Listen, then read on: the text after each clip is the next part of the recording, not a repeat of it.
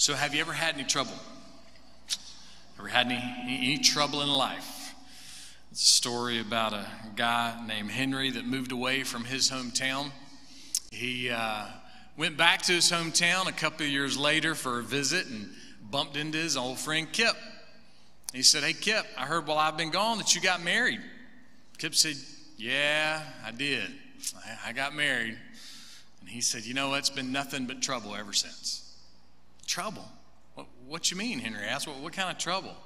"Well, my wife Ethel, all she talks to me about is money. Money, money, money, money. It's all I hear all the time." Henry said, "Well, Kip, how much money have you given her?" Kip said, "Well, none yet." That's a different kind of trouble, right? A lot of trouble in life, right?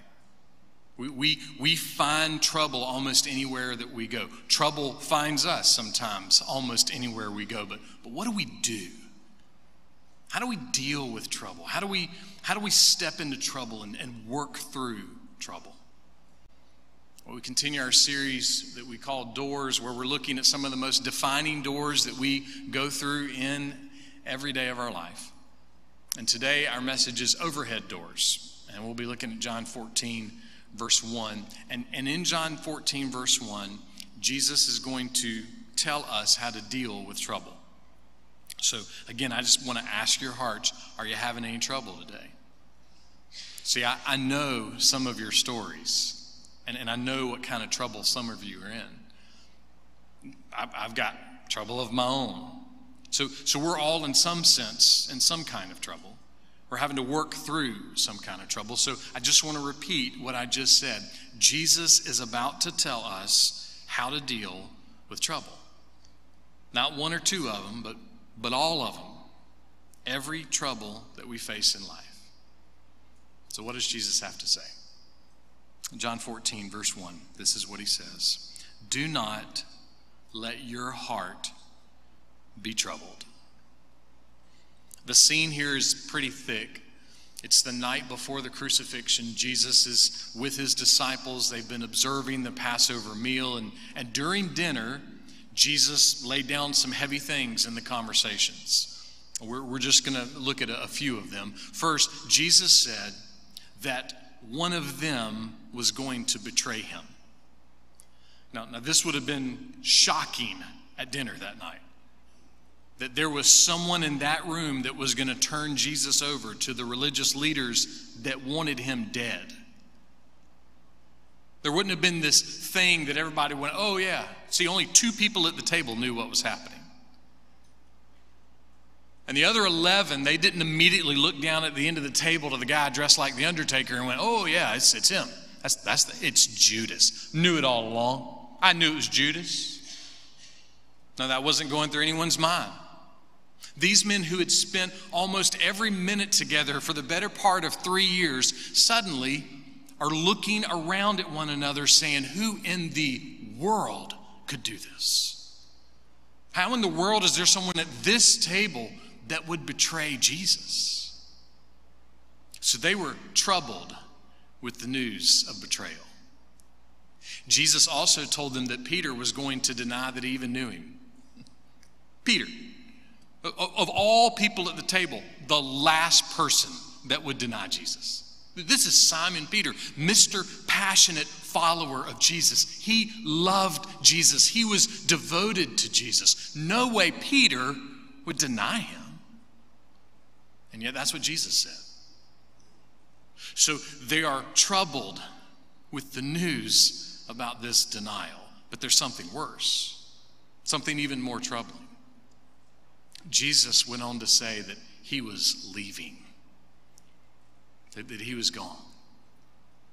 These men left everything to follow Jesus. I mean, let me just ask you a question. Have you ever moved? My parents have lived in the same house since 1969. I'm pretty sure my in-laws have lived in the same house since about the same time. We've moved a lot. I don't even remember some of our addresses. My friend Steve used to say, dude, I don't even write your name in my address anymore. I just use pencil. I know it's going to change. So I've had a lot of change in life. But these men left their homes, their job. They left everything. Everything changed because they followed Jesus. And now Jesus is saying he's leaving. He's bailing on them. And by the way, they can't go with him. So what are they going to do? So they're troubled about the betrayal. They're troubled about the denial. And now they're troubled about this departure. Jesus is leaving. But here's the thing. Jesus knew they were troubled. Jesus knew what they were thinking. He knew what they were feeling. So let me just encourage you. Whatever your trouble is right now in life, Jesus knows what you are thinking, and he knows what you are feeling, like he knows. It's part of his character that he knows your fear, he knows your worry, he knows your anger, he knows your stress, he knows your anxiety. Jesus knows it all. This isn't fairy tale frou-frou language. This is the language of the Bible. It is the character of Jesus. He knows you. He knows what's going on. And he knew that on that night his friends were. And so what does he say to them? He says, do not let your heart be troubled. This is one of the most amazing things that Jesus ever said. Basically, what he's saying to us is this: we do not have to be controlled by trouble. We don't have to let trouble trouble us. We don't have to be controlled by fear and worry and anger and all the other emotions in life. We don't have to be controlled by those things. We don't have to give in to those things. With tons and tons of mercy and love and grace, Jesus is not just giving them a pep talk. The language here is a command. So Jesus is saying, when you get troubled, stop. Don't be troubled. Don't be afraid. Just stop it. It's going to happen. We're not perfect, so we're going to get troubled. We're going to get afraid. We're going to get mad and angry and scared and lots of other things. But Jesus says, just stop. Don't keep doing it. Don't let your heart be troubled. That sounds cute, right? No, okay. I won't let my heart be troubled. It sounds a lot easier said than done, right? But how? How would we actually do that? How would we actually stop being troubled? How do you stop having a heart that's troubled? Well, maybe one thing that might help us is to look at a moment in Jesus' life where he was troubled. Right? The guy is telling us, don't be troubled, was troubled. Does that make Jesus a hypocrite? By no means. Let's just consider what's happening in the scene. So one day the news comes to Jesus that his friend Lazarus has died. And John records how Jesus reacted. In John 11, verse 33, he said this: he was deeply moved in spirit and was troubled. Well, why was Jesus troubled? Well, there's been a lot of guesstimates, but if you look at what's happening before, during, and after this moment, it seems that Jesus is troubled over the reality of sin and death.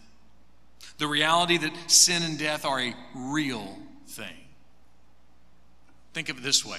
Have you ever seen something in the news that troubled you? Something about the economy, or something about politics, or something about, some violent crime.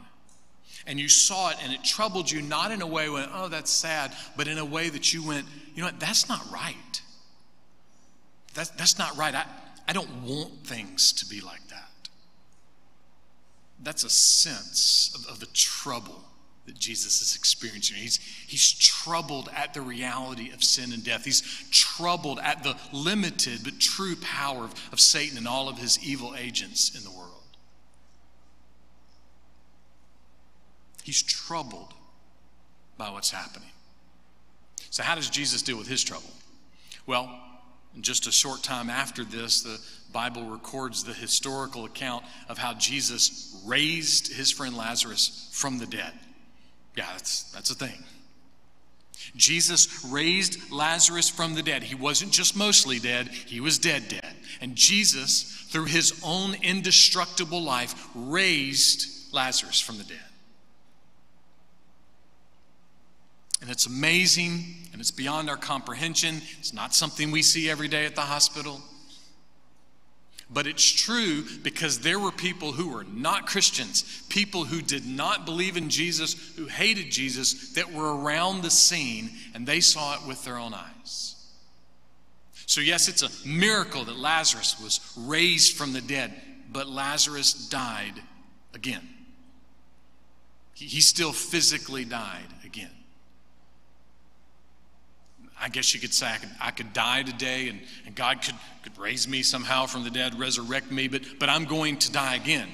It might be 30 days from now or 30 years from now, but something is going to cause my physical death. I will actually die. But according to everything that we see in the scripture, at the very least, my physical death will be just a sting. Why? Because Jesus was troubled.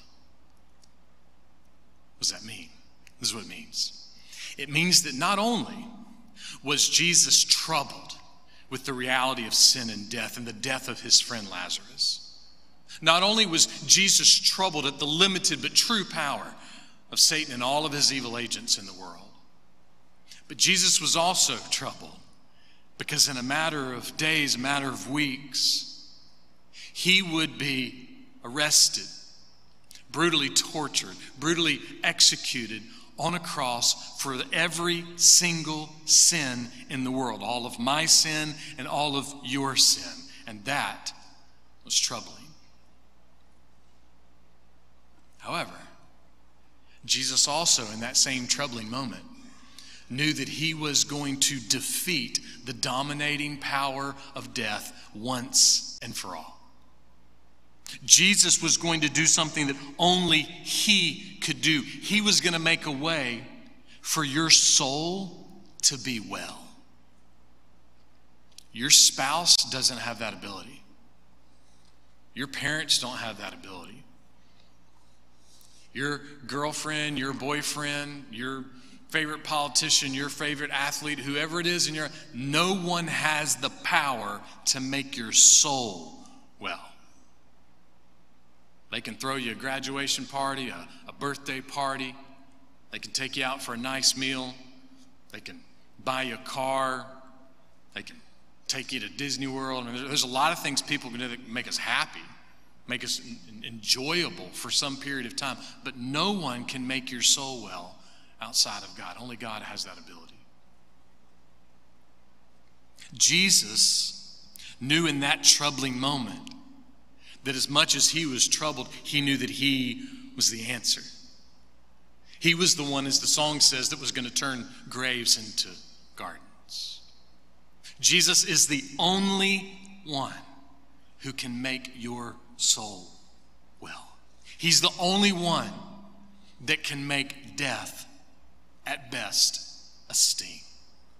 Maybe a terrible, awful sting, but just a terrible, awful sting. Why? Well, why is that true? Why will my death be, at best, or at least, however you want to say it, a terrible, awful sting? Well, here's why. Because all of this is not a fairy tale. See, death won't be a sting because I'm a pastor, or because I'm a good guy, or because I'm an American, or because I like the fries at Bojangles. Death will be a sting because this is not a fairy tale. Because right now, I am believing in the truth about Jesus. And Lord willing, by his grace, I will believe in that truth about Jesus until I breathe my very last breath. That everything Jesus said about himself is true. That everything Jesus did is true. That Jesus was truly born in a manger in Bethlehem. That Jesus truly grew up. And he healed a man that was born blind. And he rescued a woman who was about to be murdered for adultery. That he raised his friend Lazarus from the dead. That he gave eternal life to a filthy criminal hanging on the cross next to him. That he was crucified, that he was buried, that he was dead, and that on the third day he was risen. And that he truly is at the right hand of God, and that he is truly coming again. And because I'm believing in and relying on and clinging to all of the overwhelming truth about Jesus, when the sting of death come, it will be gain for me. Death will be gain. Is that your story? Will death be gain for you? The reality of being in relationship with the one true living God, of having this indestructible life in Jesus. Will death be gain? If not, then we would plead with you right now, turn your eyes upon Jesus. For the good of your soul, for the good of your family, for your friends, for the people that you work and go to school with who might be dead in their sin or might just be troubled. Turn your eyes upon Jesus. Turn everything that you have upon Jesus. Why? So that you cannot be troubled with trouble. Now, I'll admit, that sounds real pie in the sky, right? Because, hey, we're sitting here in a comfortable room with nice air conditioning, everything's fine. But in the hard moments, not being troubled with trouble, well, that just sounds kind of hokey. So how is it that we can say that? Well, I would just simply put it this way. Don't get too tied up with Baptists and Methodists and Episcopalian and Judaism, Catholicism, Islam, Mormonism, SEC and ACC and Ford and Chevy and Coke and Pepsi and Republican and Democrat, whatever categories you swim in. Don't swim in them too deeply. Rather, turn your eyes upon Jesus. Consider Jesus. Evaluate Jesus. Engage with Jesus. That's the answer that Jesus is giving his friends. He's saying, look at me, consider me, evaluate me, engage with me. Why? Because unlike Lazarus, Jesus died, but he was risen from the grave, and he's never died again. He's still alive right now. He's at the right hand of God. He will never die again, and he is the only hope for death becoming a sting. He's the only hope for your grave turning into a garden, the only hope for your soul being well. He's the only hope of forever. The only one. There's no other hope. You can search the whole world over, and you'll find some great things, but you won't find Jesus, because he is the answer of all answers. Not because this is church, but because of the overwhelming evidence of who he was and who he is. So that Jesus turned to his friends in this moment, right before he was brutally executed, and he said, hey, don't let your heart be troubled. How? Why? I mean, when their world was about to fall apart, how in the world were they not going to be troubled? And what about us? I mean, do you feel like some things in your life right now are falling apart? Do you feel like the trouble in your life has gotten a little too much to manage? How in the world can you not be troubled? What is Jesus getting at? Well, he tells us. Next part of verse 1. Believe in God, believe also in me. Jesus says, guys, I know you already believe in God. That's why you left everything to follow me. And I know because you're following me and because we've been together, you do the math and you've gotten the math. That I'm the one. That I am the one that God has sent to rescue. I'm the Messiah. I'm the Savior. Y'all are all confident in that. And so because you believe in God, because you have come to understand that I'm the one, keep believing. That's the key to dealing with a troubled heart. Keep believing.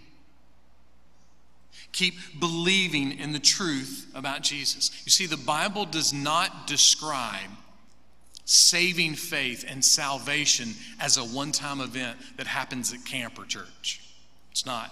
Nowhere in the Bible is it a one-time event where you pray a sinner's prayer, shake the preacher's hand, get baptized. You're done. I got that checked off. I'm fine.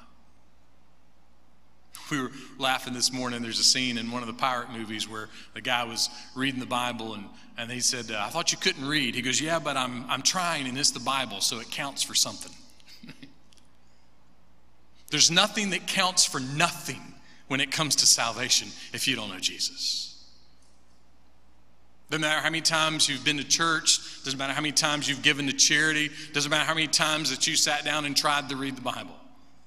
The only thing that matters when we breathe our last is whether we have truly been saved and redeemed by Jesus, whether we have given our hearts to him.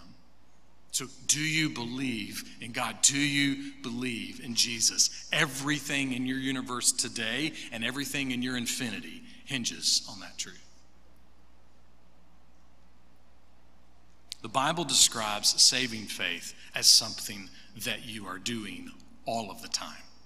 Not a one-time event, but an all-the-time event. I heard someone describe this using a car one time. It's like I can believe that my car will get me home from the Hot Dog King when I'm over there getting chili dogs, right? I believe my car will get me home. But it would be foolish for me to sit in the parking lot and think happy thoughts about getting home. No, what's going to happen? I'm going to crank the car up. I'm going to put my hands on the steering wheel. I'm going to put my foot on the gas. I'm going to drive the car home. Friend, you need to drive your faith home. Saving faith is something that you do. It's something you receive. You can only receive from God, but it's something that you do once you've received it. Saving faith is something that we do over and over and over again. And the ultimate key to dealing with all the trouble in life, especially our troubled heart, is going to be keep believing in Jesus. Keep believing in Jesus. Keep believing in Jesus. But if we're honest, we don't always want to do that. I mean, we can try to act all Christian and religious, but we all know it's true. There are moments in life where we don't feel like believing in Jesus. We don't. Where the circumstances have rattled us. We can't always keep our faith flowing through our emotions.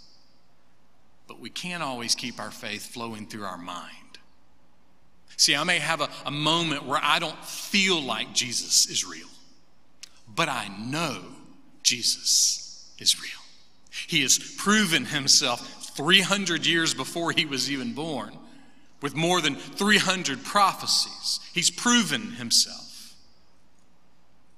And when he was on this earth, through his birth, through his life, through his death, through his resurrection, everything about Jesus keeps measuring up no matter how many times he's attacked.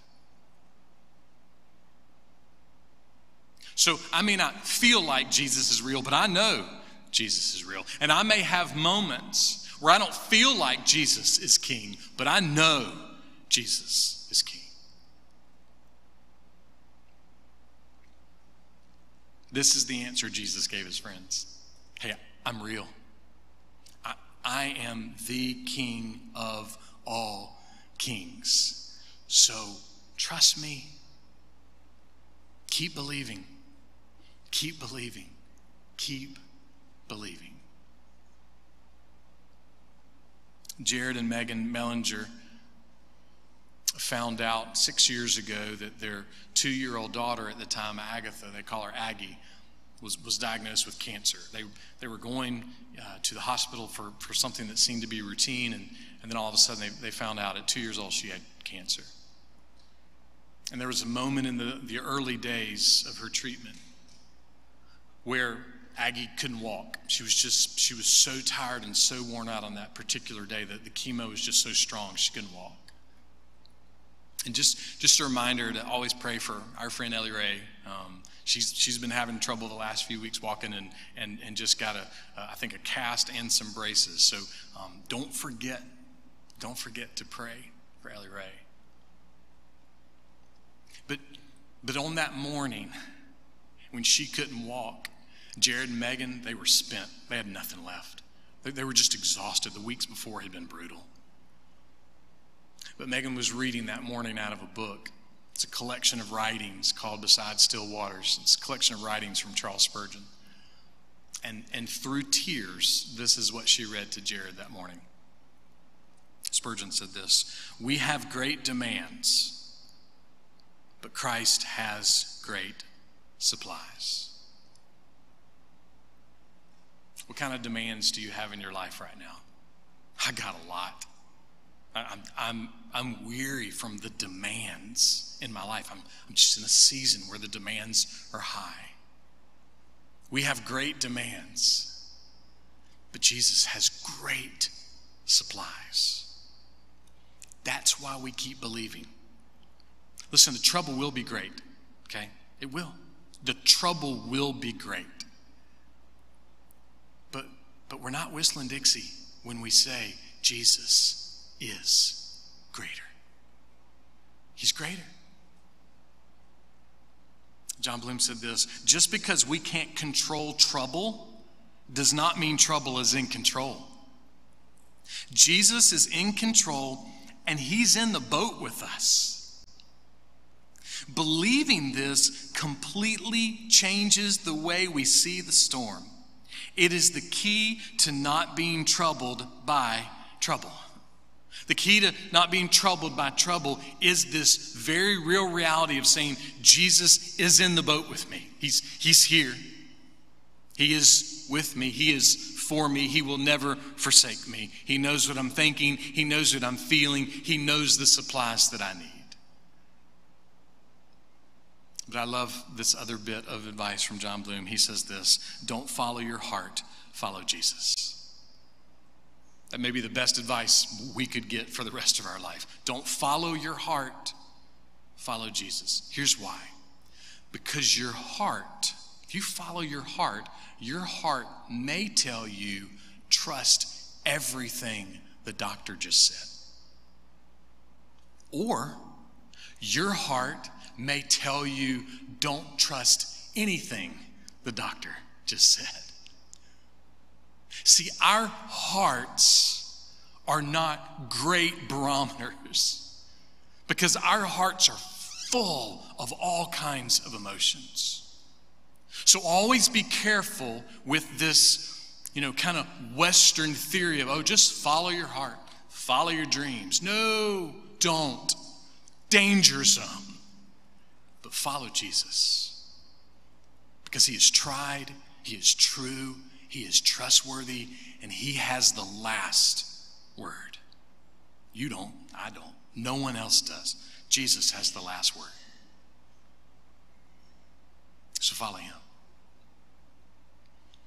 Now you may be thinking, what in the world does any of this have to do with overhead doors? Come on, man, you said the sermon was overhead doors. What you talking about?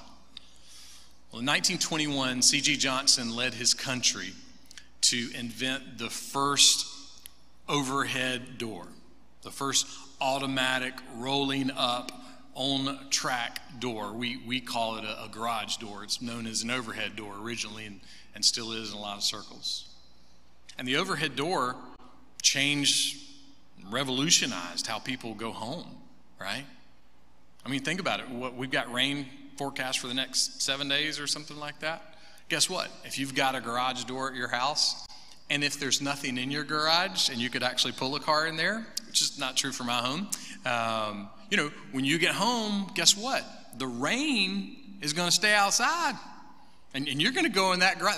That garage door is going to roll up. You're going to go inside, and you're going to be out of the rain. Whatever was out there is still out there. And in a sense, that's true with a lot of other things, right? You pull into the driveway, that door rolls up, and you pull in, and in a sense, all that storm of conflict at work, well, it's back at work. All of those tilt-a-whirl hurt feelings at school, well, they're back at school. That shortage of chili at the Hot Dog King, well, it's back over there at the Hot Dog King, right? All the things that we face, well, they're not there, and we're home. Now, truthfully, for some of our homes, when we get home, there's a whole nother storm there, whole nother tilt-a-whirl happening, a whole nother mosh pit of activity. But for most people in the world, home is that place where you feel at home. So what does it have to do with now? A couple of years ago, we had a mom in our church. Her son got her a very unique gift. And it's a sign that hangs up in the garage. And so every day when she gets home and that overhead door rolls up, she pulls in, and right in front of her is a sign that says, "World's Greatest Mom." And she told me recently, she said over the last few weeks, that sign has had a big impact in her life because she's had some trouble. She's had some things go wrong. And being able to see those words, not just at the end of the day, right, but at the beginning of the day, has really made a difference.